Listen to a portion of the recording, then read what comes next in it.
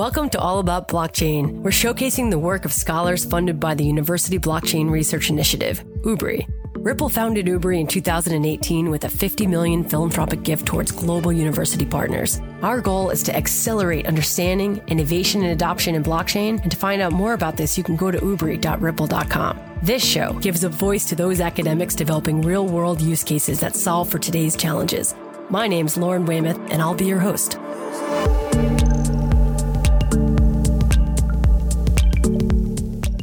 I got to meet Dr. Andrew Khurshid about a year and a half ago. I was newly on the UBRI team at Ripple and got to visit him on campus at Dell Medical School. Took an amazing tour of the state-of-the-art facilities and got to sit down in your office and was pretty blown away by the project that probably at that time you just started to embark on, right? It was about 18 months ago, and how you were actually working on something that immediately could affect a population in Austin, Texas. And that to me set off bells of hooray. I can really wrap my brain around this, and this is an exciting project. And I was so excited when you spoke last year at our academic convening, UBRI Connect. So we are so excited to have you on our UBRI podcast, All About Blockchain today. You're a medical doctor and a director of data integration at Dell Medical School. And I would love for you to just kind of introduce yourself with a background in population health, health information technology. What got you started in blockchain? Well, thank you, Lauren. It's a pleasure to be here. Thank you for this opportunity to share some of our work, which we are very excited about. I started my career as a physician in a developing country, where I was motivated to address health systems problems, broader health systems problems. And this led me to pursue a higher education in the United States. And I got into the field of health informatics during the 90s, during the internet boom, and was fascinated by the applications of information technology to improve patient care as well as health systems. So that passion has led me to a career of over 20 years now working in the fields of health IT and population health. And I've set up health information exchanges, clinical data research platforms, developed digital applications to promote health, also served at the federal level on health IT policy making and then data infrastructure for research. So as a result, my work spans local to the national level. What drew me to blockchain, I think, was that, so I was involved in the great strides that, have been made in the digitization of medical records, during the last decade or so, but also keenly aware of the challenges in accessing the right information at the right time for optimal patient data, because digitization does not solve all the problems. It only converts what was previously paper records into electronic. And I'm also a big believer in individuals having control over their own data. And I feel that the healthcare system has failed to deliver on that aspect specifically, despite obviously significant efforts in that regard. So I saw blockchain as a technology that could possibly help in solving that problem. Yeah, and it definitely validates blockchain when a recognized leader such as yourself starts to look at it and incorporate it into your work. So how did you go about learning about blockchain to see how it could be applicable to your work? Yeah, and that's an interesting story on how I was introduced to this, because like many other people, I think in my field, I had heard of blockchain, knew something about it, but mainly in relation to Bitcoin and cryptocurrency, which even today, when you talk about blockchain, a lot of people just relate it directly to cryptocurrency. And the ups and downs in the story of Bitcoin, especially early on, that what one read from the news, just showed that it was, kind of very early, unstable technology platform. So we didn't really take that very seriously in terms of finding solutions. Then two things happened simultaneously. First, we started working with the City of Austin, their Office of Technology Innovation, to think about improving coordinated services to people experiencing homelessness. So that was a project they had been doing for a while. And as director of data integration for a new medical school in Austin, I was asked to help with that. But the second thing was that I heard a talk during South by Southwest, which is, an event that happens in Austin every year, on the use of blockchain technology to provide transaction identity to refugee populations and small farmers in developing countries, which was fascinating because I realized that the plight of refugees and some of these small farmers in developing countries is not very different from the homeless in America, who are highly mobile, often do not have documents needed to apply for various social programs, are not integrated into the existing systems of credit or medical records or social services in any stable form. So this led to then our first pilot program with the city of Austin, which was to explore the use of blockchain technology for providing kind of these transactional identity to persons experiencing homelessness and to coordinate various medical records and social services for them. So you've already explained how you saw it being used for the refugee population and the translation of how it could be used for the homeless in Austin. Were there any other commercialized blockchain applications that kind of inspired you or that you've seen along the way that you've taken note of? As we actually learned more about the characteristics of blockchain technology, because mostly people, or initially at least, I thought of blockchain technology as one technology. And then you realize that it's a host of different types of technologies that are now being described under blockchain technology. Some of them had already existed, some of them are fairly new. But the fundamental principles, that guided kind of the initial development of the cryptocurrency and the rapidity with which the technology had moved beyond just applications in finance to other fields, made us realize and is making people realize how it can solve, other chronic challenges that we have been trying to solve, with technologies for decades. The fact that it gives control over digital assets to the individuals, it is distributed and yet secure through cryptography and auditability, and can cut down on unnecessary, middlemen and overhead costs, were all very attractive, for us to learn. But then what we are already seeing is its applications in food supply chains. Very interesting. Obviously, it is being used in FDA now for drugs, etc., and pharmaceuticals. The other thing that has been very interesting is the help with economic identity for those who are unbankable or unbanked in developing countries. Again, a very social kind of application of this. And so these are all applications that are improving the processes and systems that serve all of us and other humans. So that has been something that I have admired and learned more about. So true. We've seen a big uptick this year, especially during the pandemic, in scholars working on supply chain and also financial inclusion to help with the crisis. But we really want to hear today about the app you built. Tell us about it. So this started with, because almost like every major city in America is trying to solve this issue of homelessness, which is, to me, it's kind of a visible manifestation of the failure of our health and social system in taking care of people in our communities. A lot of prior work had been done in this area. We learned from literature and practical experience of those who were directly providing these services on how the lack of identity documentation and relevant paperwork is a major barrier in rehabilitation and recovery of those who unfortunately find themselves in such a situation. And as we were working with some of these first responders who work with people who are living under the bridges on the sides of the roads, we heard several stories where they had tried to help someone build their lives, and then just because they didn't have a birth certificate, they didn't have a driver's license, and the delay of getting that over a few weeks was the difference between somebody being able to recover versus somebody going down that spiral. So we really also understood, and as a medical school with our colleagues directly providing primary care services to this population, we also know that the inability of patients to own their data and be able to share it with their providers when needed also made it very difficult for them to get the right care. So lack of identity management was kind of highlighted as an important aspect for the homeless. But yet it was a problem for everyone, because we knew it from our work with health IT and interoperability that the siloed clinical data prevents a lot of providers to get a complete picture of a patient's past history and to coordinate care with other team members, other care team members. So as a result, we decided to focus on the problem of how can blockchain technology help us in identity and consent management.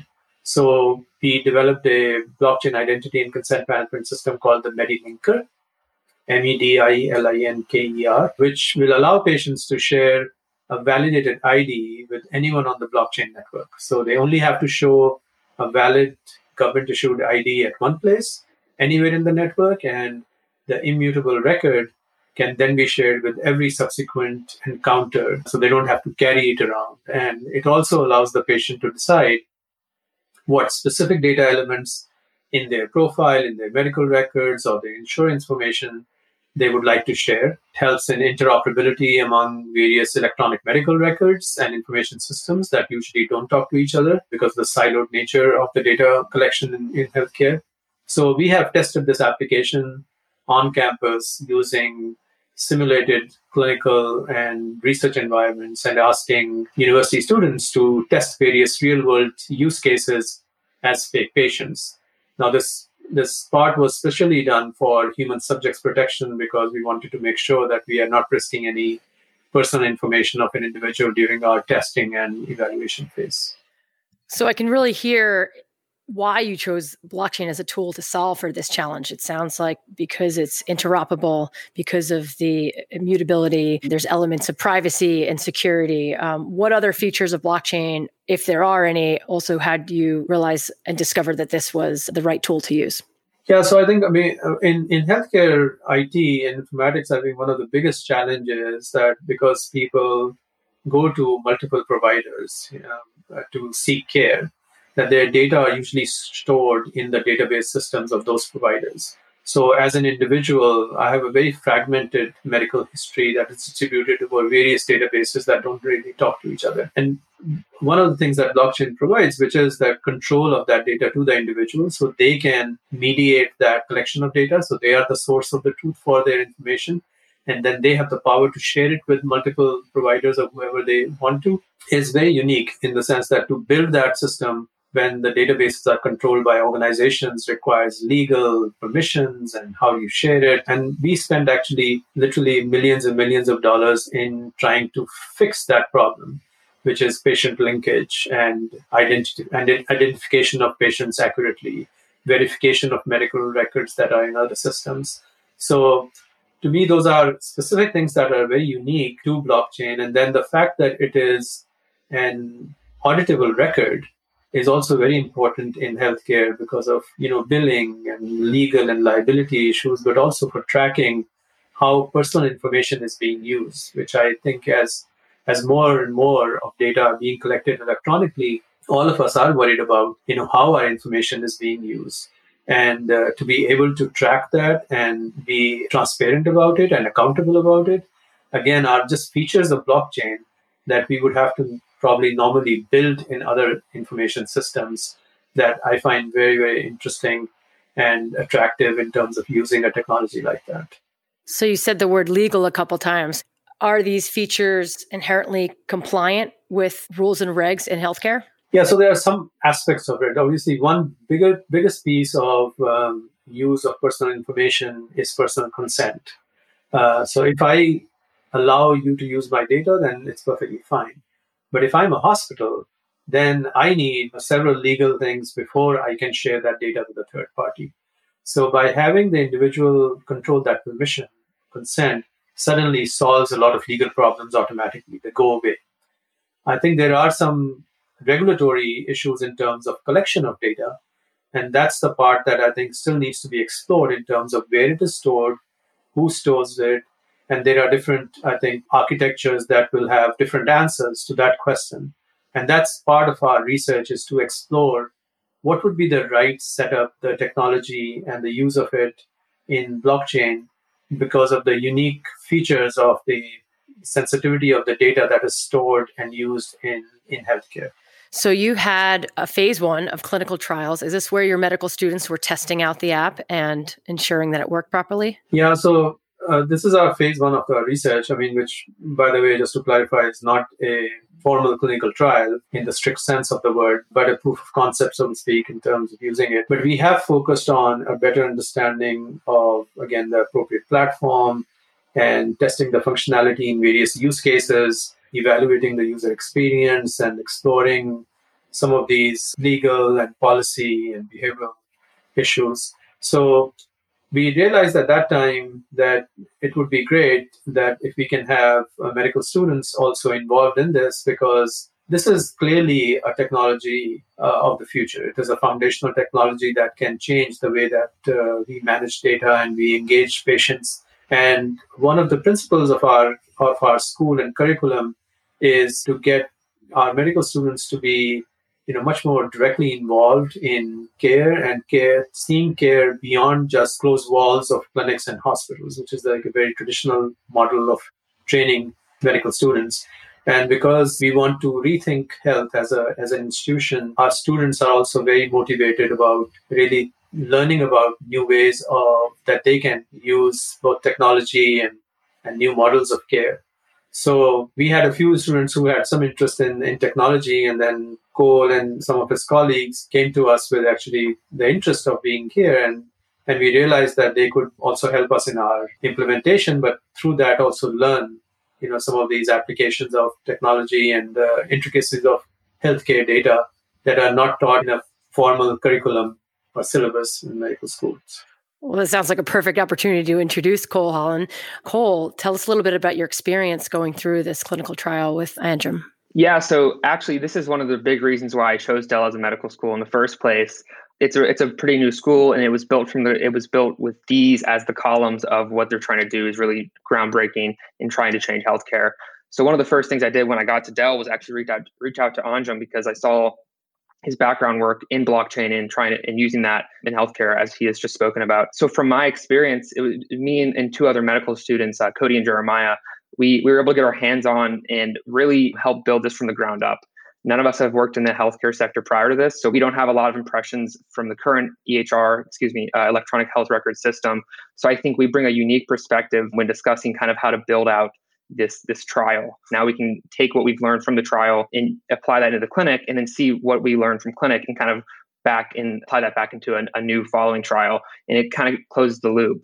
And it's been a really great experience. So you're a second-year medical student. You've completed this clinical trial. You've been introduced to this new blockchain technology that can forward your field. How has it informed your work? Or are you looking at the rest of your lessons through a different lens because you know this technology exists? Yeah, absolutely. I think all students should be exposed to technology like this, especially because it has so much potential. I think it should be a part of every medical school's curriculum. Most medical schools' curriculum is pretty standardized, and I think that there should be more integration of these sorts of things. To go back to the question of how it's informed my curriculum and my learning experience, it showed me that healthcare, it has showed me, and it's continuing to show me that healthcare is rapidly evolving and constantly evolving. And students and physicians and everybody in the healthcare sector should be constant learners. And I think this is a great application of that and a great example of that. So that's how you see it affecting the future of your own practice. Absolutely. Got it. Anjum, have you been presenting on your research on this and your clinical findings? And if so, what has been the reception from the public? Yeah, so we have a multidisciplinary team that is involved in this project. So we are in the stage of compiling our results for wider dissemination. We have been talking to a lot of people on campus and also in the industry about these ideas, and they resonate with what people are doing. The specific results of our study we are just compiling, and we'll be both publishing peer-reviewed journals and also presenting to our colleagues in informatics and healthcare professionals in the next few months. And so I know you're going into a phase 2. Can you talk a little bit about what that looks like? Yeah, so our next phase will focus on the aspects that relate to the technology, process, and people, which are common to any project. And as a university, also as an academic institution, I think how we approach the technology is with some skepticism and through a scientific and objective approach. So what we realized in our first phase was that the technology part was relatively easier because just of the pace of the evolution of this technology in other industries that is helping healthcare. And the process part still needs to be worked out because it is about clinical workflow, it is about trust and management of sensitive data, and another challenge is the re-engineering of the processes for organizations to accept and utilize this technology. But the people part is actually, to me, is the biggest challenge, which has to be explored. The policy, the legal, social, behavioral, ethical issues that are related to the use of identity management systems. That's what we will focus on in our second phase, is make sure that we cover most of the use cases, but also that we carefully look at these aspects that have not normally probably been researched more deeply, but yet we feel would be very important in the widespread adoption of this technology in healthcare. Got it. You answered my next three questions on current focus on the future of blockchain in healthcare and what it's going to take to create widespread adoption. So that's great. Yeah, I would just say that it's healthcare. Just generally, we feel like is a team sport, and what we have realized now in the implementation of these projects is that it's not just enough to have engineers and clinicians work together, but you also need to have ethicists and legal experts and sociologists to be thinking with you on some of these things. And that's where the academic environment is a really fertile ground to be able to develop that kind of understanding in partnership with the industry. Truly multidiscipline to make it holistic. No, I get that. And then the industry informs what are the current challenges that need to be solved for. Exactly. Absolutely. So where do you want to send people to find out more information on your project and what you're doing? We have initiated an effort to create kind of a blockchain and health impact lab on campus as a hub where discussions like these can take place. So where we can bring together academics and industry partners and healthcare providers, and also engage students as leaders for tomorrow.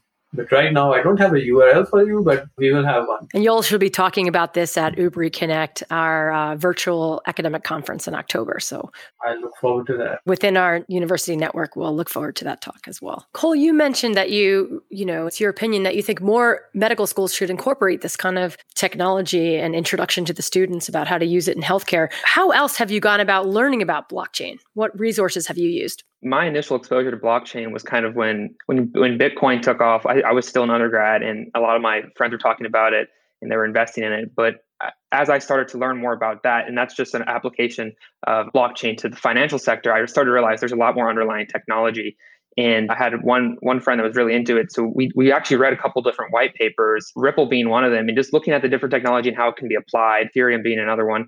And I started to realize that this is just kind of the tip of the iceberg. And this can start to be applied to a lot of other sectors. Fortunately for me, I was looking through medical schools at the same time. So I was trying to cross that over to see what schools are doing this. And almost no schools came up. When I type in blockchain and healthcare and medical school, nothing comes up. And I was able to get into Dell. And when I looked closer at the faculty at Dell, Anjum came up, Dr. Khurshid came up, and it was great that he responded to my email and was doing these kinds of projects. And I think that this is going to be the foundation for a lot of the way we conduct healthcare moving forward in the future, especially when I'm a practicing physician. And I just think it's in everyone's benefit if students are trained on this early as they're starting to learn. So hopefully we can start something that informs medical students across the country into their curriculum. Yeah, no, that's very useful. I'm often telling people, look at the utility, look at what's being built upon these different blockchains and how it's going to impact us going forward to get a clue on how it's going to grow. Thank you so much for being with us here today. Thank you for the pioneering work that you're doing. Thank you. Yeah. And Lauren, one thing that I think we can just generally promote is also that it is a technology that really requires a very close collaboration between industry partners and academic partners, because most of the breakthroughs are happening in the industry. So because the technology is not old enough for academia to have done this over the last 20 years, which they have done in other research areas. So I think this is a kind of a collaboration that is needed in order to advance the technology and its adoption. And we are very glad that, DelMed is one of the very few medical schools that have actually looked at this technology in terms of its specific applications in healthcare. That's great. Well, it was a pleasure hosting you on UBRI's podcast today, all about blockchain. Thank you, listeners, for tuning in. And if you have any questions about this episode or feedback for new episodes, please reach out to ubri@ripple.com. Looking forward to our next session. Thanks.